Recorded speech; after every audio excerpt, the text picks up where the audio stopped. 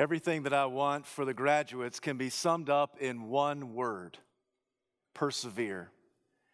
I long for your zeal for the Lord to grow stronger in every season and sector of life. I want for you to have the most spirit-filled days ahead of you and not behind you. I do not want you to fizzle and fade in the faith.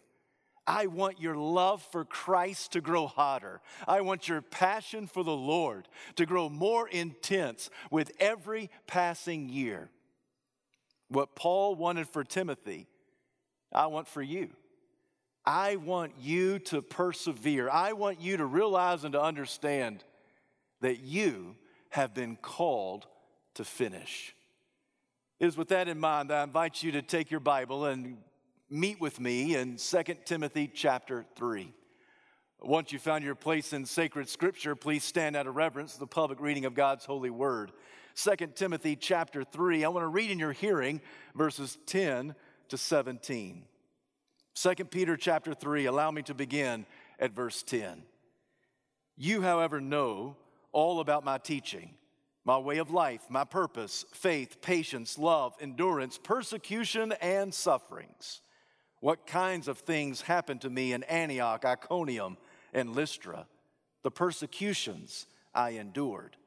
Yet the Lord rescued me from all of them.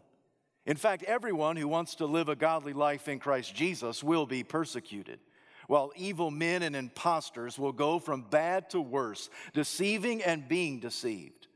But as for you, continue in what you have learned and have become convinced of, because you know those from whom you learned it, and how from infancy you have known the Holy Scriptures, which are able to make you wise for salvation through faith in Christ Jesus. All Scripture is God-breathed and is useful for teaching, rebuking, correcting, and training in righteousness, so that the man of God may be thoroughly equipped for every good work. This is the word of the Lord. Thanks be to God. You may be seated. In our passage, we hear the voice of the elder speaking to his protege in the ministry. It is the Apostle Paul who addresses this letter to his son in the ministry, a young man named Timothy. At the time of the writing, Timothy was the pastor at the established church at Ephesus. The Apostle Paul was in a Roman jail in the twilight years of life. And as Paul comes to the end of his life, he says, I want to encourage you, young Timothy, and I want you to persevere, for I want you to realize and understand you have been called to finish. Paul writes this letter, and most believe this is one of the last, if not the last letter ever written by the apostle. Paul knows that Timothy is going to encounter some critics in the church and in the culture. Paul understood that Timothy would face some persecution because of his allegiant faith in the Lord Jesus Christ.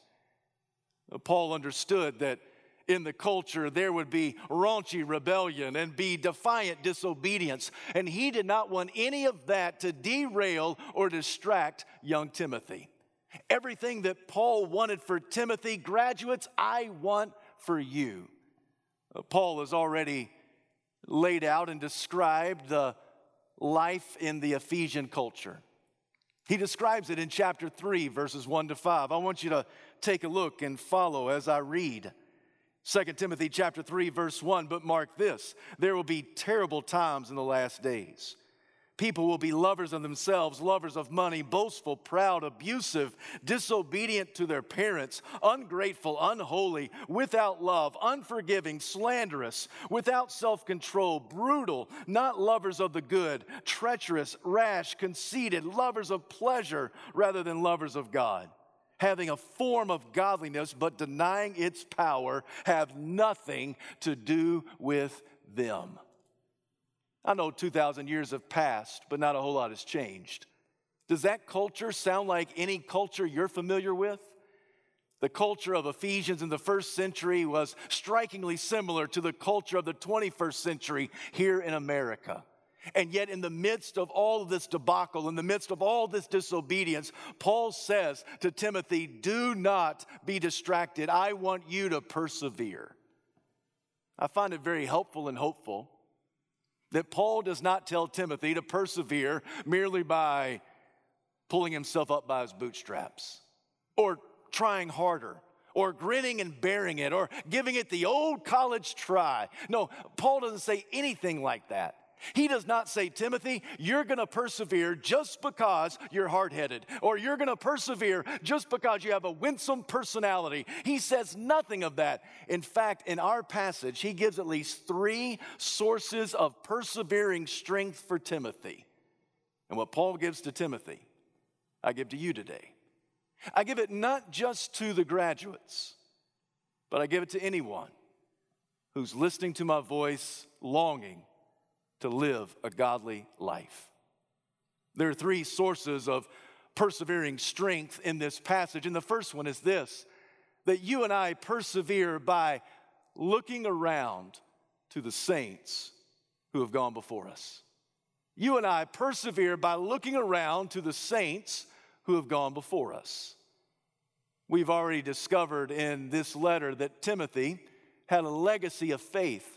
It was a sincere faith which first lived in his grandmother Lois and then in his mother Eunice, and now, Paul was confident, lived in Timothy. When critics opposed him, when persecution tried to paralyze him, when difficulty tried to silence him, Paul just said to Timothy, just look around to the saints that have gone before you. Because those saints who have gone before, they have persevered, and by their perseverance, it will be a strength unto you. You'll be able to persevere just by merely looking around. And all you got to do, Timothy, is not look very far up your family tree to find a legacy of faith. It's evident in your family. Because the gospel of the Lord Jesus Christ is transgenerational. What I mean by that is this, that it's passed down from one generation to the next. And Timothy's grandmother had passed it to his mother passed it on to him. And so Timothy was the benefactor of having a legacy of faith in his family. There's some of you who have that same story. You look around at your life and you have been born and raised in a Christian home. Friend, that's a gift from God. You look up your family tree, and not only are your parents Christians, but also your grandparents and your great-grandparents. In fact, you can go back several generations, and you can see the evidence and the fruitfulness of Christ-following individuals. And if that's your story, you have a rich heritage. In fact, this afternoon, if you're in a home, if you're in a family where mom and dad are believers, you just need to stop this afternoon and say, Mom and Dad, thank you. Thank you for teaching me the gospel. Thank you for showing me what the gospel looks like. Thank you for revealing to me who God is and who Jesus is and the power of the Holy Spirit. Thank you for demonstrating for me what it looks like to be a godly guy and a godly gal. And if your story is anything like Timothy's, on this day, you just stop and say to Mom and Dad, thank you. Thank you for this legacy of faith that you've received and you've passed on to me. But there's some listening to my voice, and Timothy's story is not your story. You may be a first-generation believer. What that means is that your mom and dad are not followers of Christ. There's nobody in your family that's a Christian. No parent, there are no siblings, no aunts or uncles or cousins. You're the first one to be a follower of Jesus. And friend, if that is your story, even you have a spiritual hero. Because if it wasn't for that friend, that classmate, that teammate who told you about Jesus, if it wasn't for that teacher or that coach that took an interest in you and showed you what the gospel looks like, if it wasn't for that person that paid your way so that you could go to church camp, and when you went to church camp with some of your friends, that's when you met Jesus, and that's when your life was dramatically changed for all of eternity. If you are a first-generation believer, even you have some spiritual heroes in your life. And Paul says to Timothy, what I say to you, you look around and you see those who have poured into you. Look around and see those who have invested into you. And as they have persevered in the faith, so you can persevere in the faith, because you too have been called to finish. Paul said to Timothy, not only do you have your family, but you also have me, Paul said. There was a special relationship, a special bond between Paul and Timothy. We speak of it as a father-son in the ministry kind of relationship. That does not mean that they were biological father and son. They were spiritual father and son. And Paul got introduced to Timothy during his second missionary journey. But in our passage, Paul references some places that he went on his first missionary journey long before he ever met or knew young Timothy. What that tells us is that Paul said, I never hid anything from you, even the experiences that we did not share together. I told you about all the things of my teaching in my life, the kindness, the patience, the persecutions, and the suffering. In other words, I told you the good, bad, and the ugly. And Timothy benefited greatly because of his relationship with Paul. And Paul said, I poured into you. I poured the truth of the gospel into you. For you're familiar, Paul writes, of all the suffering that I endured and Barnabas endured when we went to Antioch and Iconium and Lystra. All you and I have to do is just read back in the book of Acts, and we'll follow Paul on his first missionary journey. And he goes to Antioch, and there he has some success. He and Barnabas preach the gospel, and some people respond in faith. You know, the gospel's always received a mixed review. It's not that everybody receives the gospel, but everybody doesn't reject the gospel either. There's always the remnant. There's always some who receive by faith. When Paul and Barnabas went to Antioch, there were some who received the good news of the gospel, and their life was changed and transformed. But not everybody rejoiced at the good news of the gospel. There were some rebel rousers there in Antioch, and they evicted Paul and Barnabas in a very brutal way. They expelled them from the city and the region. They then went to a place called Iconium. When they went to Iconium, once again, the gospel received a mixed review. There were some people that received it joyfully. There were others who rejected it adamantly. In fact, in Iconium, there were some really bad eggs, and those individuals had developed a sinister plot. But before they could implement this against Paul and Barnabas, these two missionaries left town and they fled to Lystra. When they went to Lystra, they met a man who had been crippled in both feet, and by the power of the Holy Spirit, that man was healed. When the people there in Lystra saw and witnessed what had happened to this man who had been crippled, and now he was standing on both feet and he was completely and utterly healed, they wanted to deify the missionaries. They said the gods have come down in human form, and so they wanted to worship Paul and Barnabas. Not everybody wanted to worship these missionaries. Not everybody deified them. There were some in Lystra that wanted to destroy them. Some of the bad apples from those other two cities made their way to Lystra. They kind of roused up the crowd. They stoned Paul. They dragged him out of the city. They left him there half dead. The believers in Lystra, they gathered around Paul. They prayed for him, and by the power of the Holy Spirit, he got up. Now, if you were Paul, what would you do after being brutally attacked, after being stoned with rocks, after being dragged outside the city, left for dead, and then the Lord restored your health? Where would you go next? I tell you, the Apostle Paul went right back into the city. He went right back in there to do more ministry. He had the ability to persevere. Some of us, if we experienced half the things the Apostle Paul, we would pack our bags and head for the hills. We'd say, no way, I'm out, I'm done. There is no way that I'm going to continue to follow Christ if by following Christ means I'm going to be persecuted and I'm going to experience enormous suffering. Yet Paul persevered. Why? Well, because there were people that poured into his life. Even Paul could look around and see how Peter influenced him, see how Barnabas, that son of encouragement, ministered to Paul.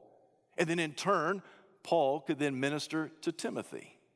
Paul says to Timothy, the way you're going to persevere when life gets tough, when your critics oppose you, when you come against those that are adversaries to the gospel at college or in the workplace, when you go those places and people just want to silence you and shut you down, you, my friend, you just look around to all the saints that have gone before us, because those saints who have gone before us could not be silenced. They could not be stopped. They did not allow persecution or sickness or sadness or sufferings. They didn't allow anything in their culture to silence them from the gospel. And graduates, that's what I'm praying for you, that nothing in your future will silence you. And in those moments when you wonder, is this really true? Is Christianity really the answer? In those moments, in the dark recesses of the soul, I just want you to look around to the saints that have gone before us. Secondly, Paul says to Timothy, I want you to look up to the Lord Jesus Christ who rescues us. Did you notice in our passage that Paul said, the Lord rescued me from them all? The Lord rescued me from them all. There was nothing that the devil advanced against me that was greater than Christ, because Jesus rescued me. That word rescued means he saved, he delivered, he preserved. And there's never anything that's outside the jurisdiction of Christ. There's no scenario or situation that's beyond the grip of God's grace. The Lord rescued me from them all. This same Lord who rescued Noah and his family from the worldwide flood can rescue you. This same Lord who rescued Joseph and lifted him out of the pit and placed him into the palace can rescue you. The same Lord who rescued the Israelites from Egyptian captivity can rescue you. This same Lord who rescued David from Goliath can rescue you. This same Lord who rescued Shadrach, Meshach, and Abednego from the fiery furnace can rescue you. This same Lord who delivered and rescued Daniel from the lion's den can deliver and rescue you. This same Lord who rescued Jonah from the smelly belly of the fish can rescue you. This same Lord who rescued Paul from all of his difficulties can also rescue you. The Lord rescued me from them all. That's the testimony of Paul. That's my testimony. Let it be your testimony. Because when persecution strikes, when adversity comes in your direction, when critics oppose you, you, my friend, just look up to the Lord Jesus Christ, for he rescues us. What's true for Paul is also true for you. The author of the Hebrew text just simply tells us, fix our eyes upon Jesus, the author and perfecter of our faith, who endured such opposition from sinful men so that we will not grow weary and lose heart. Consider Christ. When you face difficulty, when you face opposition, just look up to the Lord Jesus Christ, for he rescues us. Paul says to Timothy, not only do I want you to look around to the saints that have gone before us and look up to the Lord Jesus who rescues us, but third and finally, I want you to look within the pages of the Holy Scriptures given to us. Friend, if you hold the Bible in your hand, you have a great treasure. Paul says to Timothy, you have been taught since infancy the truth of God's word. And this scripture is God-breathed. The same breath that hovered over the deep in Genesis 1:1, the same breath that breathed life into the nostrils of man and he became a living being, is the same breath that was breathed upon the sacred writings. This God-breathed scripture that's alive and active, it has the ability to teach us, to rebuke us, to correct us, and to train us. This word of God teaches us who God is and who we are and how we can be made right in God's sight. Oh, this scripture, it rebukes us when we go astray. It rebukes the sin that's in our life. In fact, I think that part of the reason why God has permitted and sent the coronavirus is to give you and me the opportunity to evaluate our life and to see the areas where we are not living the way God wants us to live. And in response, God is rebuking us because of our sin, giving us the opportunity to simply fall on our faces and repent unto Him. And maybe this morning there's somebody listening to my voice, and you just need to repent of sin as God's word rebukes the way you're living. This word of God, which teaches us and rebukes us, it also corrects us. It doesn't just tell us what we're doing wrong, but it shows us what we ought to be doing right. And it trains us so that we are thoroughly equipped for every good work, so that we can be faithful unto the Lord. Paul says to Timothy, you hold the scriptures in your hand. And this scripture is God-breathed, it's alive, it's active.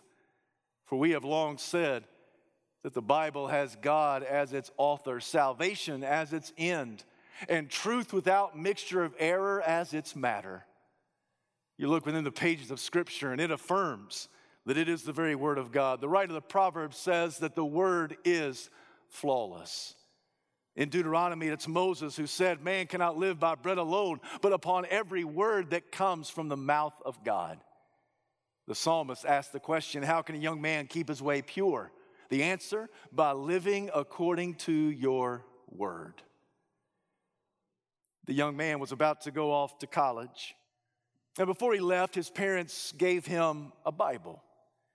They said to him, everything you need can be found in the Holy Scriptures. The young man took the Bible, said to mom and dad, thank you, and off he went to college. It didn't take him very many weeks to run out of money, so he emailed mom and dad and said, you promised that you would help me out financially. Can you please send me some cash? And in response, the parents emailed and told him, read your Bible. They even gave him book and chapter and verse. He kind of disregarded the email. He let a few days go by. He didn't get anything into his bank account, so he sent them another email. And this exchange went back and forth for weeks. He would ask for money. They would say, read the Bible. He would ask for something else. They would say, read the Bible. Eventually, in late September, he went home for a long weekend.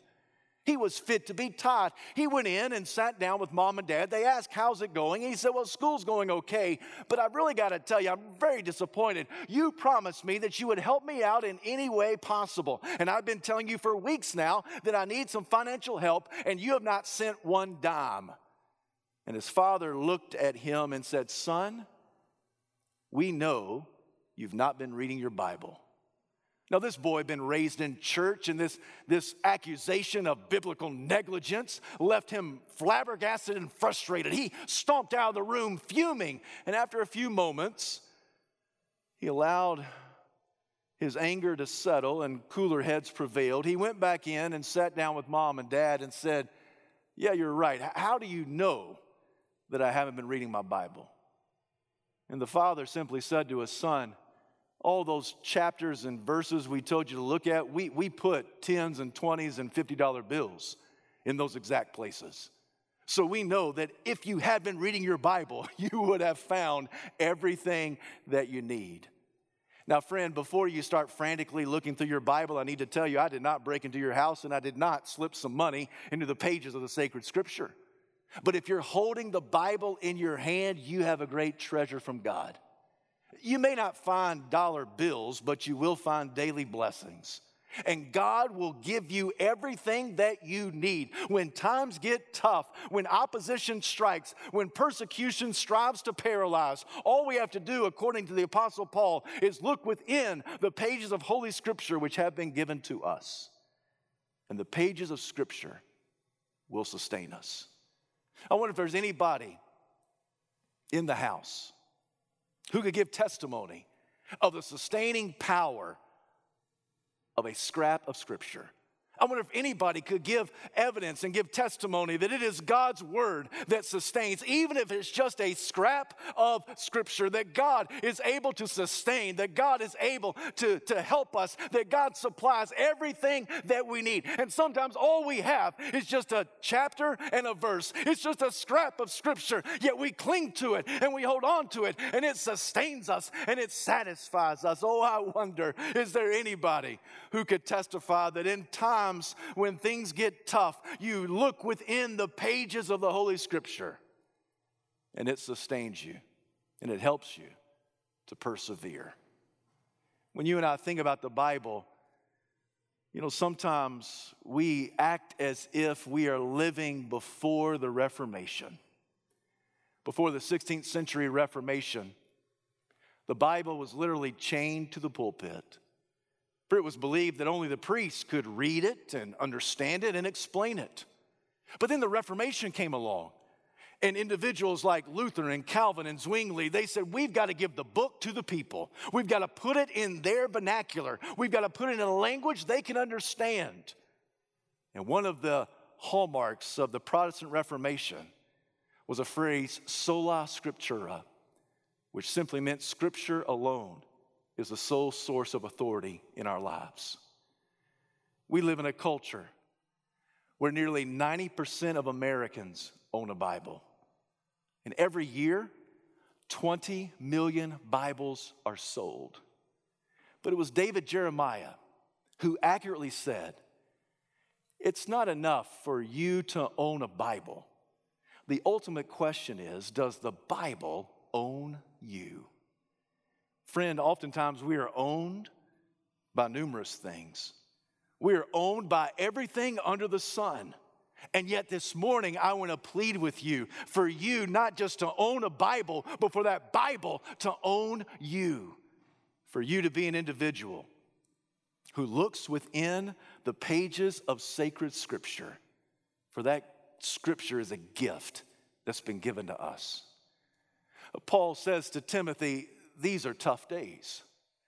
I say to you, these are tough days. These days are not unprecedented.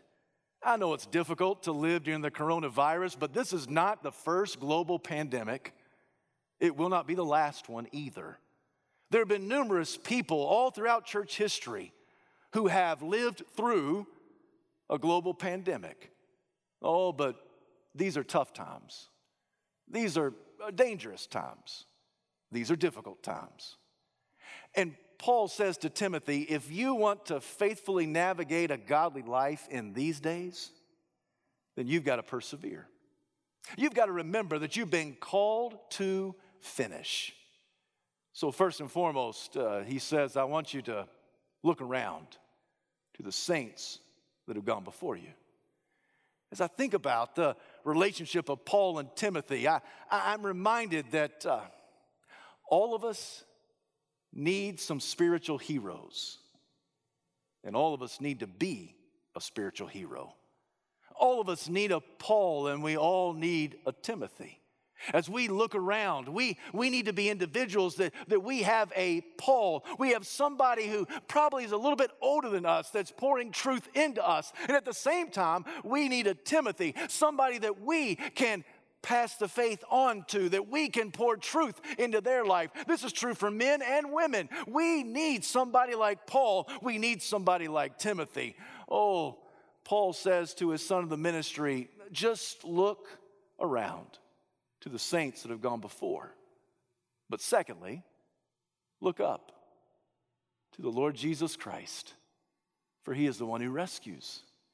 And he has the ability to rescue you from them all. All you have to do is look to him by faith. You go from no faith to faith merely by looking upon the nail-scarred hands of Jesus, that Jesus died on the cross for your sins and mine. He came to rescue us and redeem us and liberate us from our sinful captivity. He came to break every chain. He came so that you may be set free. He died so that you may live. And in these moments, in these days, all you have to do, my friend, is look up, for redemption is drawing near. Just look up to the Lord Jesus, who's the rescuer. And then also, look within the pages of sacred Scripture. This book is a gift to you. It's been handed down by faithful men and women from one generation to the next. There have been times when nations and regimes have tried to stamp out this book, but it's never happened because God is not going to allow it to happen. This is His word that's been given to His people to sustain us so that we may persevere. The year was 1968. The Olympics were held in Mexico City. One of the marathon runners was an athlete from Tanzania. His race was difficult. In his 26.2-mile marathon, he had stumbled and fallen numerous times. By the time he got back to the near-empty Coliseum, he was bruised and bleeding. After the race, it was determined that he even had a broken bone in his leg. He was the last one to finish the race. As he came back to the Coliseum, there were only a few hundred people left in the stands. When he made his final lap, everybody in the stands began to clap. He crossed the finish line after 7 p.m., numerous hours after the first runner crossed the finish line. When the news reporter caught up with him and discovered the difficulty of the race, he simply asked the athlete from Tanzania, "Why didn't you quit?" And the answer? He said, "My country did not send me halfway around the world to start the race. My country sent me halfway around the world to finish the race." Graduates, you have not been saved just to start the race of life. You've been saved to finish the race of life.